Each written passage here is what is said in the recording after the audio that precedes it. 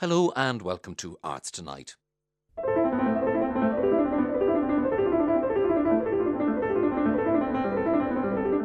On the programme, Voices from the Mountains to CDLR Poetry Now Festival, which ran in Dún Laoghaire over the past few days.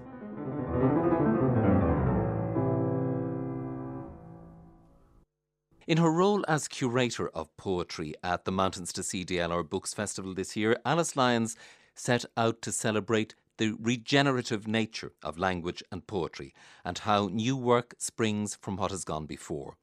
The choice of poets included in the programme reflected just that, with the inclusion of Liz Berry, whose first collection, Black Country, won the 2014 Forward Prize for Best First Collection.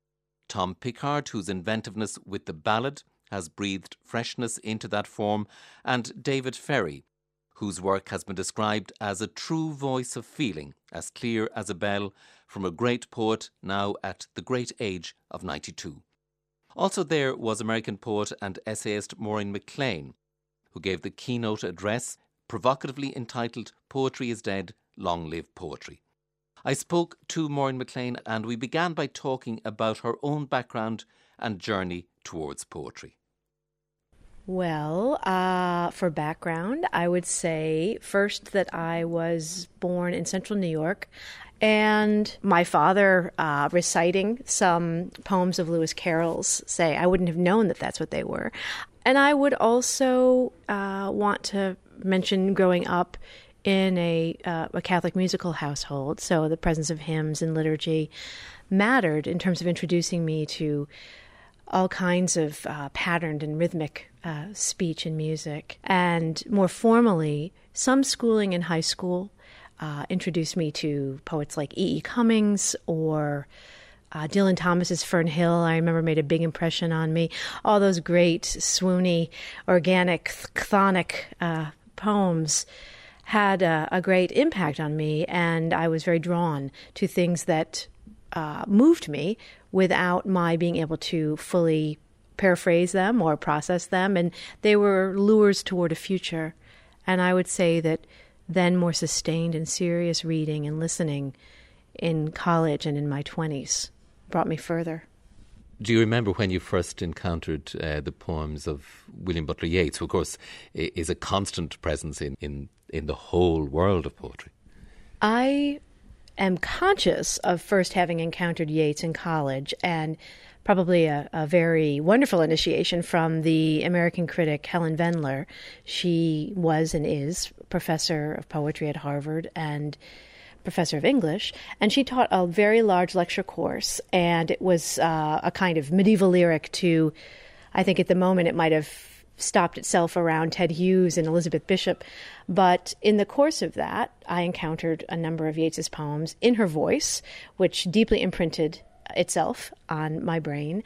And I studied for 2 years at Oxford after finishing my undergraduate education in the U.S., and there I did a paper on Yeats, and that was an extraordinary immersion, and in some ways a complex and difficult one, because I felt so, in a way, happily mastered by his poems, but also incredibly provoked. And that sense of both an awe and an ambivalence has continued to accompany me in my returns to Yeats over the years. And I know there are many, many Yeatses, and I keyed in, perhaps unsurprisingly, to middle and later Yeats, and that sense of that titanic shaping of form and hammered gold and gold enameling really created a paradigm for a certain kind of wrought titanic lyric for me, one that continues to be very impressive but also intermittently rebarbative. In your keynote talk, you talked about poetry in the modern day US as often an empty signifier in public discussion, where poetry is typically invoked as something meant to ennoble but is rarely taught well. And art dragooned, you said, into the public sphere in shallow and predictable ways. Is it really as bad as that at the moment in your home country? Well, it is true that I was being polemical and I was giving the worst version of a situation, although I don't actually think it's that distorted, my polemical summation, my polemical sketch. certainly what tends to happen in the U.S., and I don't know that it happens equivalently in Ireland or in England or in Scotland, but in the U.S. there'll intermittently be an upsurge. There'll be some provocation, say in the New York Times or the New Yorker, or there'll be a book, for example, say 20 years ago, I think it was, Dana Gioia published a book, Can Poetry Matter? And of course his answer as a poet was going to be, yes, it can matter. And there is that sort of hygienic, eat your vitamins model of poetry ingestion and education, which is truly disgusting, and it's no reason that so many people are turned off poetry in high school. Then there will also be, and this has a particular American valence, I think, the question, is rap poetry? Which I think is a profoundly obnoxious question along several axes. It's like, yes, depending on how you define poetry. Is it rhythmic, measured speech? Yes. But if you are also talking about multiple traditions that might coexist and cross-pollinate, look, rap isn't yet in the Norton Anthology, but I believe there's a Yale Anthology of hip-hop. And so I kind of feel that these are very rarely conversations about poetry. They're conversations about citizenship, social location, who has the right to speak. They're not the same conversation one might have about what does it mean to get some poems by heart? What does it mean to play in and with language? And one of my colleagues at New York University wrote a wonderful book called Heartbeats. It's about the status of the memorized poem in 19th century England and America, and how poetry memorization entered the curriculum, and why and how, and what its effects were. And I'm the last person to be hugely authoritarian in mandating curricula, but it does seem to me it's a possible gift for kids to get some things by heart and not worry away at paraphrasable meaning. Another route is among, the poetry zoo itself and how the fauna conduct their discussions. And I think there are a number of pretty bankrupt discussions, and there are also some fertile ones. And so I was hoping to signal that multiplicity of things. In looking at some of those tropes as well, those hoary old ideas of does poetry matter, is poetry dead? You also pointed out that the predictors of poetry's demise and irrelevance have been around for a hell of a long time. Yes, in some parts of my life, I spent a lot of time with British Romantic poets and critics, and that's been in a way very heartening, because one soon discovers that people like Thomas Love Peacock were writing in 1820 essays that not only said that poetry was dead, but insisted that it should be dead because it was a waste of time. It was residual frippery. It was appropriate only for savages, wastrels, barbarians, children, that poetry should properly wither and die as Enlightenment marched on, and that one should direct one's attention more to science, political economy, empire building. And Peacock himself was writing in his essay, The Four Ages of Poetry, a witty polemic, and he himself was a poet.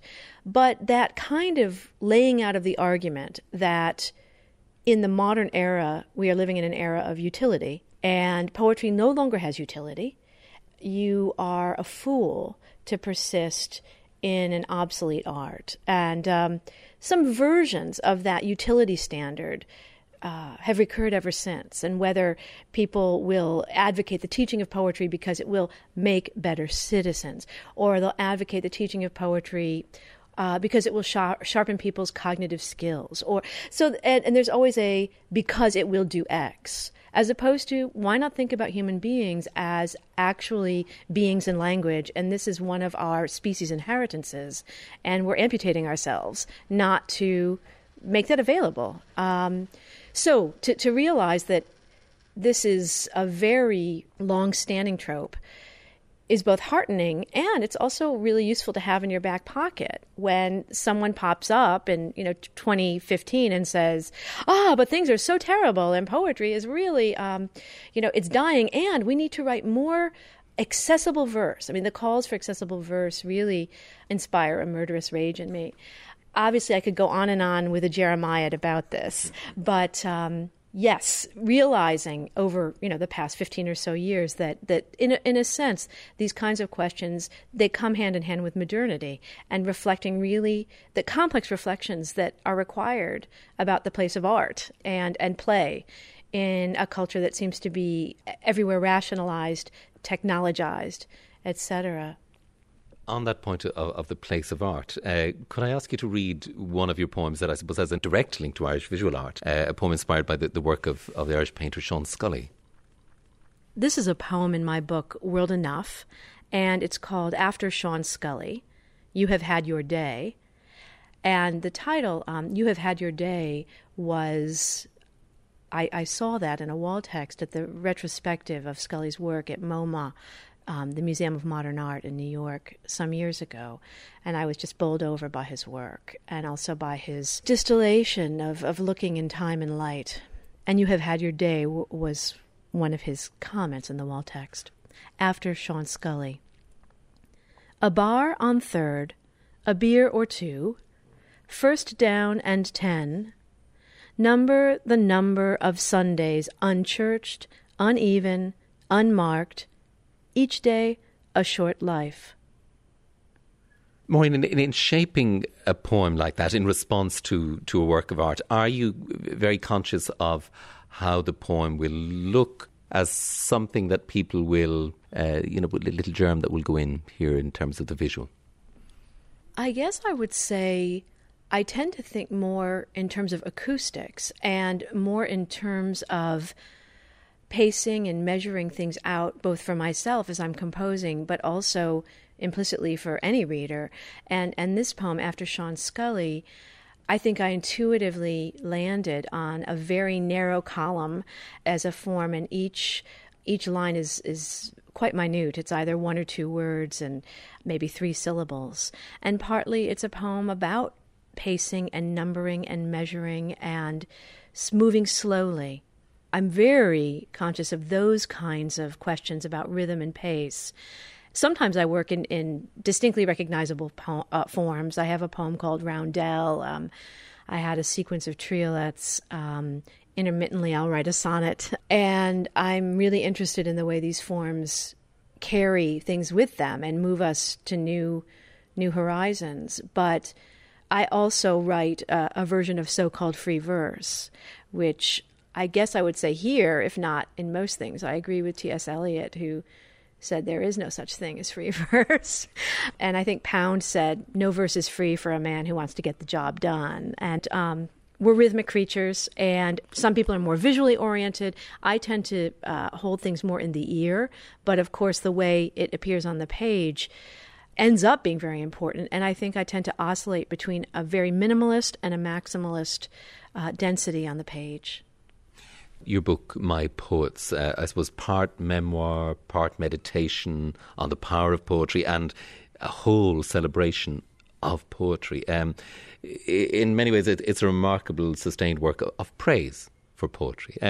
What inspired it, and how did you set about writing that book? I think, like most things, it was multiply inspired, and I can trace a few local seeds of it. I had written a lot of critical essays and reviews over the years, some for newspapers, some for literary journals, and then some in a more scholarly academic key.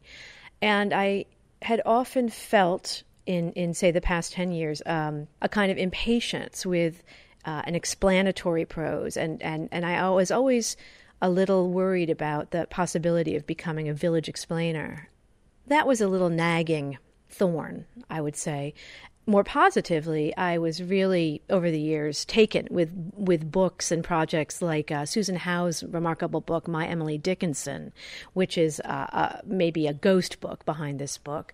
I loved William Carlos Williams's very strange book, In the American Grain, which is also very stylistically performative, and he inhabits what he thinks of as Walter Raleigh's style, and it's a very strange and interesting book. And I had a few invitations to contribute to some events and occasions, and one was on Fanny Howe, the American poet who has herself a very strong presence in Ireland and connection to Ireland.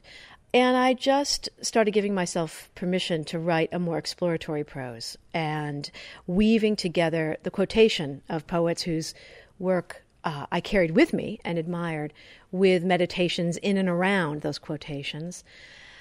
So that was one germ, and another was meditating on a word in Chaucer, the word cankadort, which only appears once in Chaucer and apparently in the English language until my book, which I'm very excited about.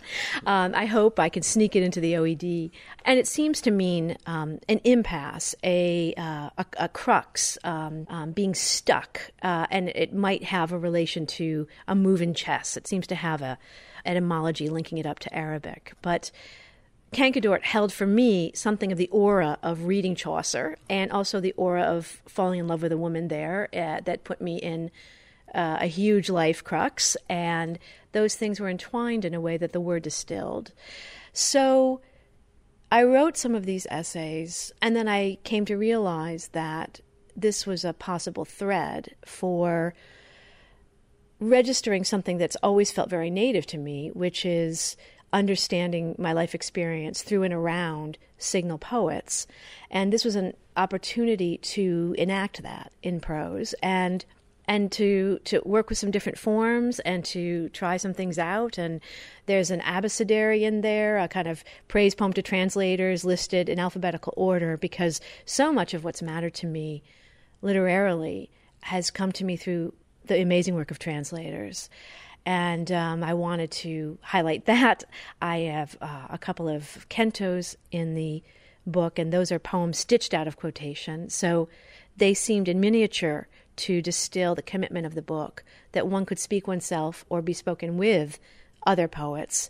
So all those things came together, and each essay had its own logic, form, style, and hopefully there are resonances across the book. But it was a very interesting and a very exhausting project, I have to say.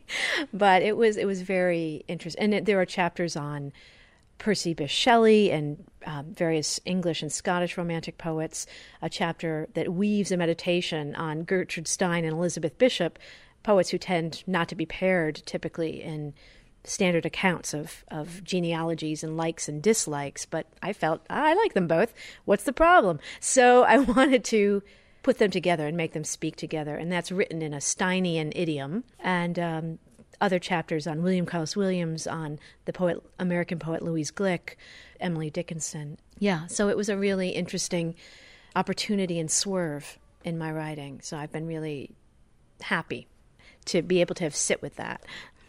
To give people a sense maybe of the playfulness and richness of the book, I wonder if you'd read a poem in the form of a Q&A from the beginning, which is almost like a poetic manifesto, a manifesto for the book. This was actually, I think, the very last thing I wrote, and I was really stumped on how to begin this book, because it's loosely chronological, but it's not in any standard way childhood, then adolescence. So it didn't work that way. And then I realized I had written a poem in my first book called Catechism, and it's in a question and answer form. And then I realized, oh, this actually is the proper form for introducing this project and anticipating some questions a reader might have, and also beginning that work of quotation and citation, and hopefully conjuring a space that a reader might join me in.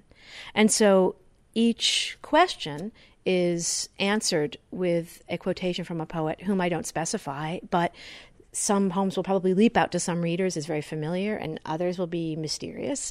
And people quoted en route include everybody from Wordsworth to Emily Dickinson to, I believe, Yeats appears here somewhere. And part of the point is one need not know who wrote them. These are our human inheritance, and we carry these things in us, whether it's pop music, lines from movies, lines from TV. These are held within us and are also shareable. And I wanted that to be an overture to the book. Proem in the form of a Q&A. Coming back to, I suppose, the forces and impulses that go into the shaping of a poetic mind. You know, for you, in part, music, song, the rhythms of hymns, of what's sung, of what's made. And I was thinking about also then the work of Tom Pickard, and in talking about him and about how poetry must remain fresh and true, you talk about his jump-started English, which I think is a marvellous phrase. What is it in his work which sometimes looks to the ballad tradition that for you makes something eternally new? I really love Tom Pickard's work, and I was particularly taken by his book, The Ballad of Jamie Allen. The book is a very interesting collage of forms and materials, and so you will get prose blocks from the archive or from letters among dukes and earls who were trying to get him sprung from jail. But you'll also get these extraordinary, what look like just beautiful 21st century free verse lyrics, erotic lyrics. And in fact, some of those poems were published in another of Tom's books just under his name. And I think that sense of the mobility and the floating power of lyric is something Tom is he's a wonderful channeler of that. And he also, in the book, has more standard formal ballads. And that's a thing I've been interested in as a researcher. Spending a lot of time with British Romantic poets, it became unavoidable that one should really explore the ballad collections they were either making, like Walter Scott, or collecting, like Robert Burns was, or James Hogg was, or imitating, as all those poets were doing. And so I have this long-standing interest in the history of the interface of traditional balladry and literary poetry, and one finds it just everywhere in late 18th and early 19th century culture, and people talk about the first so-called ballad revival or the first so-called folk revival in the latter half of the 18th century. And obviously this has an extraordinary destiny in Ireland, which and that trajectory I'm less familiar with, and that's been very interesting to learn more about from other scholars of Irish literature. So to see somebody like Tom walk into something that could seem curatorial or museumy, possibly twee, none of which Tom Pickard is, and that he connects both the formal and the political oppositional force of popular balladry back to its roots. And it's as if he were reseizing it from these patrician antiquarians who entombed these things in books. And one could say that Tom is, rechanneling or reliberating that kind of air that he kind of finds in Jamie Allen and then channels through his own very active, very live-minded 21st century subjectivity. So that's one reason I particularly admire his book, and also just his general poetic being. Let's hear Tom Pickard himself. The charm. That little poem sets up the book Ballad of Jamie Allen, which Jamie Allen was an 18th century Northumbrian piper, gypsy piper living on the borders of Scotland. And he was an absolutely brilliant musician, which got him out of scrapes all of his life. When he wasn't making money as a musician, he would steal horses, and his favourite trick was to join the army for the recruiting money and get the recruiting sergeant drunk and then escape and do it again with another regiment. So there was all these legends about him where I grew up in the north of England, which still has, and perhaps it's the only place in England, which still has a living tradition of balladry. And I researched and I wanted to find out how true all of these were about this wicked piper, and I went to the National Archives and found his criminal records, and also his army records in the Book of Deserters, where his name appears frequently. Many of his crimes were capital crimes. He was usually rescued by some aristocrat because of his incredible skills as a musician. So the book consists mostly of kind of witness testimonies to his crimes and a range of ballads, and this is one of them. It's called Hawthorne. Poet and translator David Ferry has received numerous awards, including the Ruth Lilly Award for Lifetime Achievement in Poetry. He read at the Poetry Now Festival over the weekend with Irish poet Peter Fallon. When I spoke to David Ferry, we talked about Patrick Kavanagh's words that he dabbled in verse and found that they became his life. And David Ferry told me how he came to his life in poetry and what road took him there. Well, I think it was when I went to Amherst College. I didn't know what I was going to do in life, and that was in 1942. And then I was a freshman there, and then I got drafted and was away in the Army for 4 years. And came back and had two marvelous teachers, one of whom was Reuben Brower, who became a very famous teacher at Harvard and so on, and surrounded himself with remarkable writers, Richard Poirier and my wife, and Ferry and Paul DeMann and David Calstone, and wonderful, in a very famous course at Harvard. But it very much affected my life, and I don't think that I wanted to be a teacher, and I knew that when I was teaching that my teaching would be what it turned out to be, would be mainly not about ideas and so on, but mainly about what happens inside the lines of poems. And so I think that meant I was bound to become, and that was dabbling in the sense that Kavanaugh's, I think, saying. And so I found myself writing some poems when I was a graduate student, and a couple of them got taken. And so I began to think I was a poet, and turned out to be. I mean, it was a slow process. My first book was published in 1960, and my second book was published in 1983. And I was writing poems during that whole period, maybe one or two a year, and so on, and in no hurry. I never have been in. And then it began to speed up. And then I began in the 1980s to also become a poet who was part of his poetry was translation. And about half the books in the book of that period, which is called Dwelling Places, about half of it was translations in some ways, and then I got a lot of this was kind of passive in the beginning because I didn't know anything about the Gilgamesh epic, that fantastic poem, but I had a good friend named William Moran, who was the Babylonian honcho at Harvard, and at that time was a very close friend.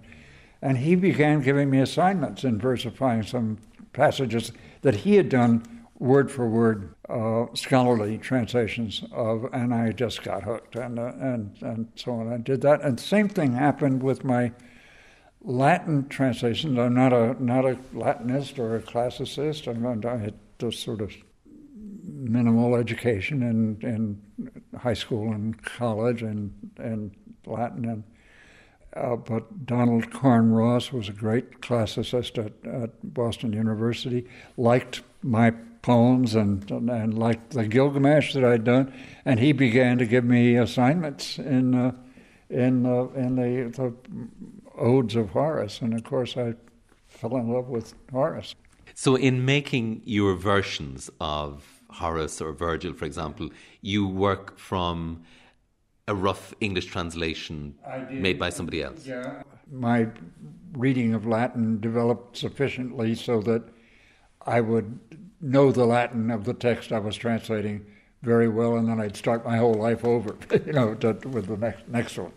But a lot of it was the developing feeling that, in fact, when you're translating, you're actually writing a poem.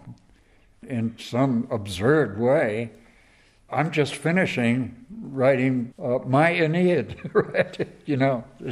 I'm writing the lines, and so on. In some ways, it's taking possession, for good or ill, of course. But there it is.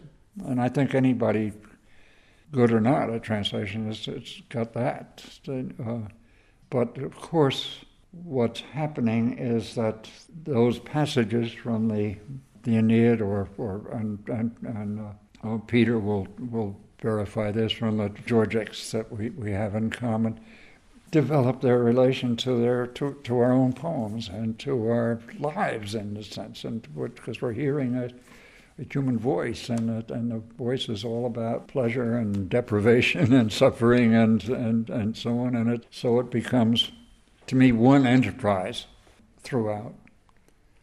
Virgil's Georgics, which you translated, also translated by Peter Fallon, the Irish poet, Virgil's poem of the earth, as it was described, and also described by Seamus Heaney as Virgil's dream of how his hurt country might start to heal.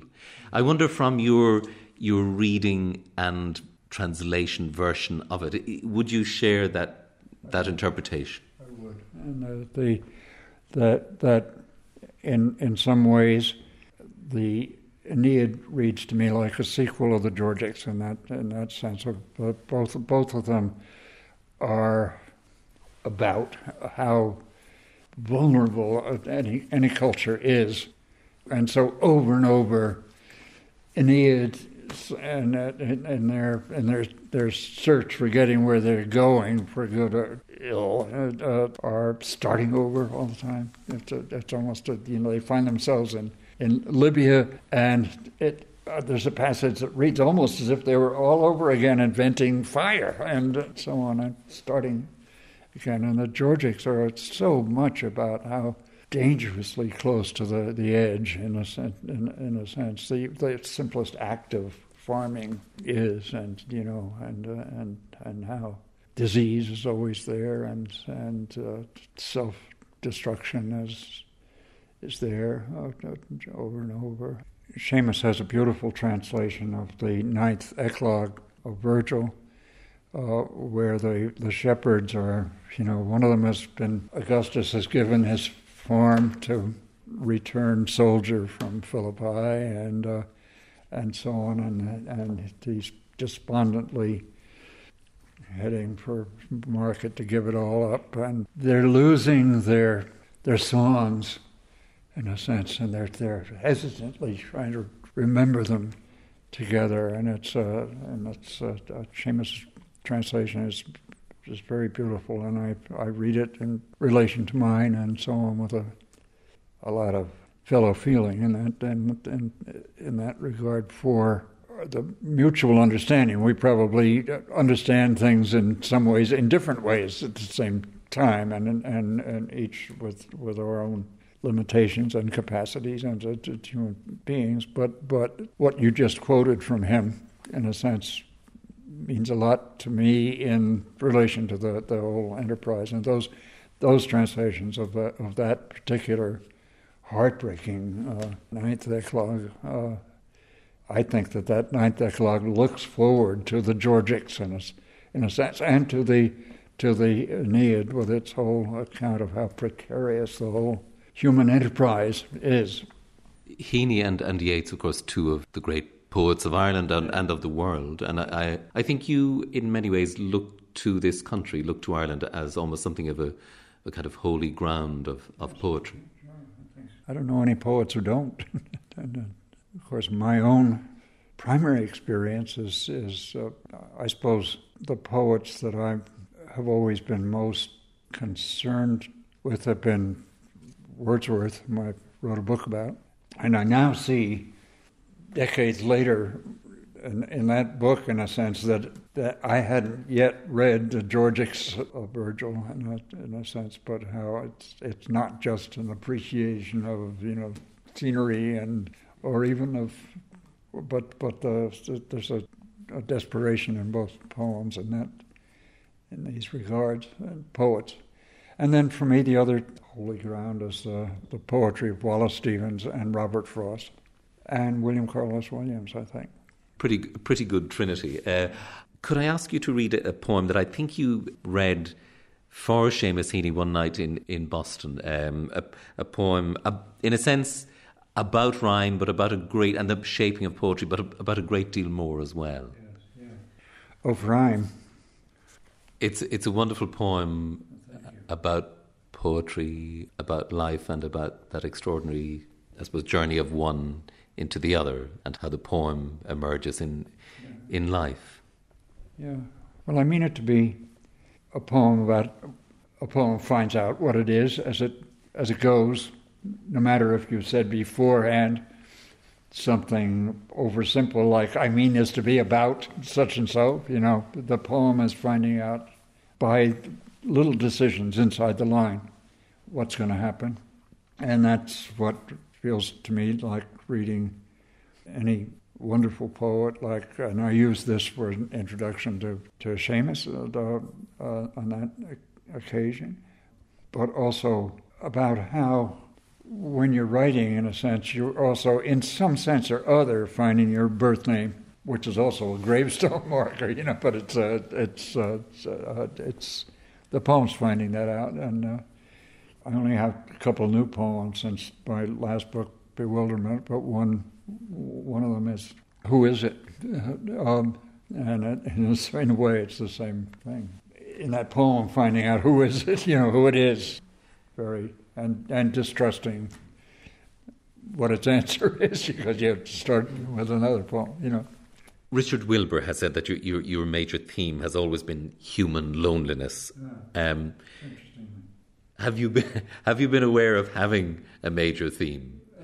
No, but when he said that, I saw what he meant, and I think I'm a little uncomfortable about what it's all about, but it is true that a lot of poems are about or have lines in them which would corroborate what Dick Wilbur said.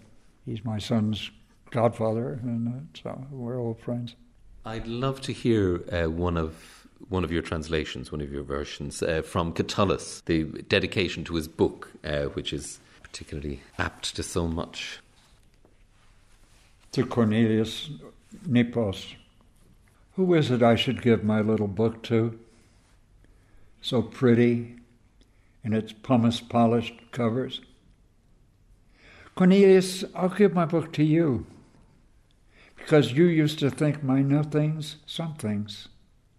At the time when you were the first in Italy to dare to write our whole long history, 3 volumes, under the sign of Jupiter, heroically achieved. So take this little book of mine for what it's worth, whatever, and oh, patroness virgin, grant that it shall live and survive beyond the century. What we all wish for, that something will survive, something will last. Your sequence of poems in bewilderment, responding to the poems of Arthur Gold, is striking and very moving. Tell me about Arthur Gold and his work, because I didn't know him.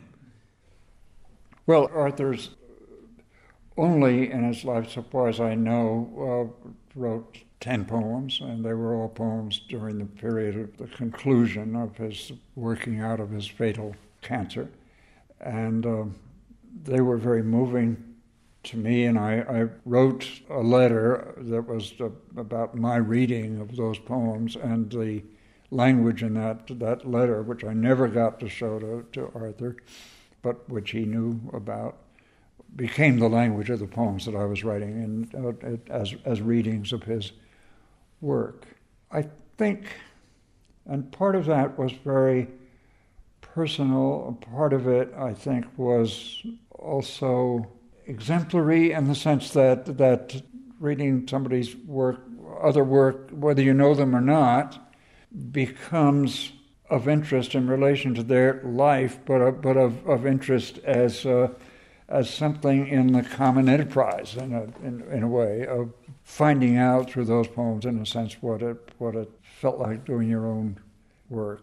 And my reading of, I think, quite extraordinary poems of his became ways of writing, in a sense, a kind of love letter about his poems, in a sense of our friendship and my admiration for him, but was also a way of studying what somebody else's lines were exemplifying in sort of common human experience that we had, and also were showing that Arthur's poems, like mine, and like everybody's, but in a way very obviously mine, are also using other poems, other writing, in a sense, whether by means of translation or by acts of reading and so on. And there's a poem about Arthur's poems about lying on the beach, Asbury Park, and I too, Arthur and I came from the same towns in Maplewood, and like everybody else, we went to the marvelous Jersey Shore in the summer, and lying on the beach and so on, and Arthur seeing on his father's chest, in a sense, the hair that was in his mind, what Whitman saw, the hair that grows on the grave, in a sense, and hearing the ocean coming in, Arthur is virtually quoting, in a sense, the greatest passage in Wordsworth's dream of the Arab Quixote, the Arab Quixote figure who's hearing the waters of the earth gathering upon us, and so on. That, for me, is basic experience in reading and in being alive. I mean, and so I couldn't not use the poems of Arthur in this sense in my work.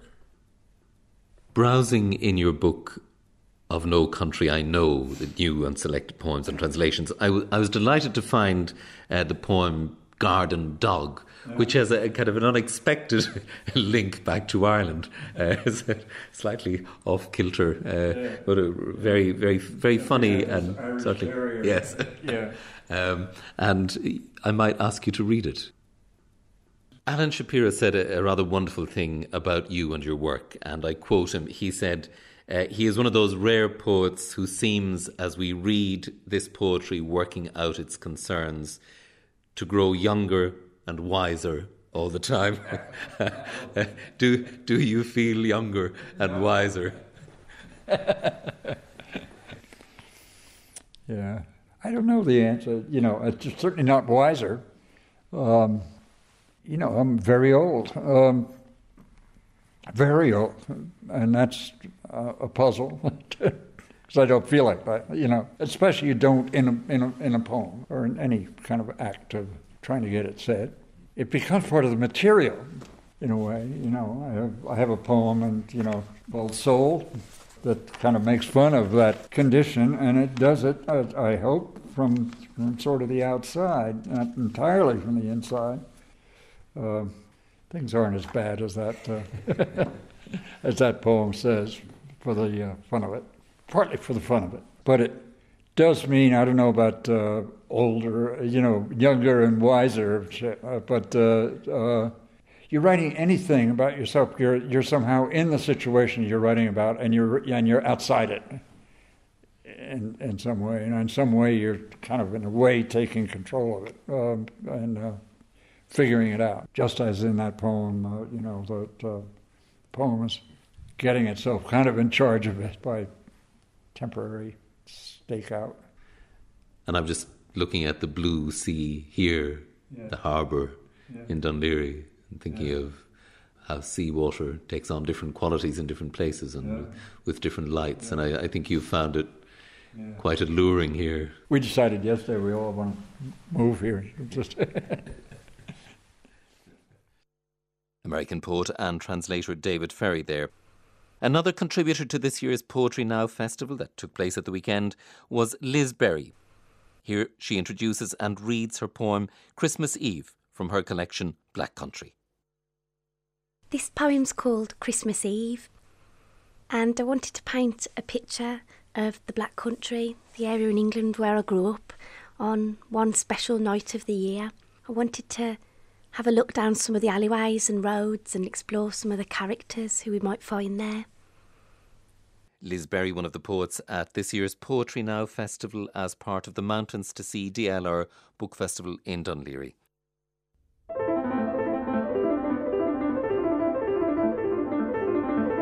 On next week's programme, the Baroque in music, painting and words.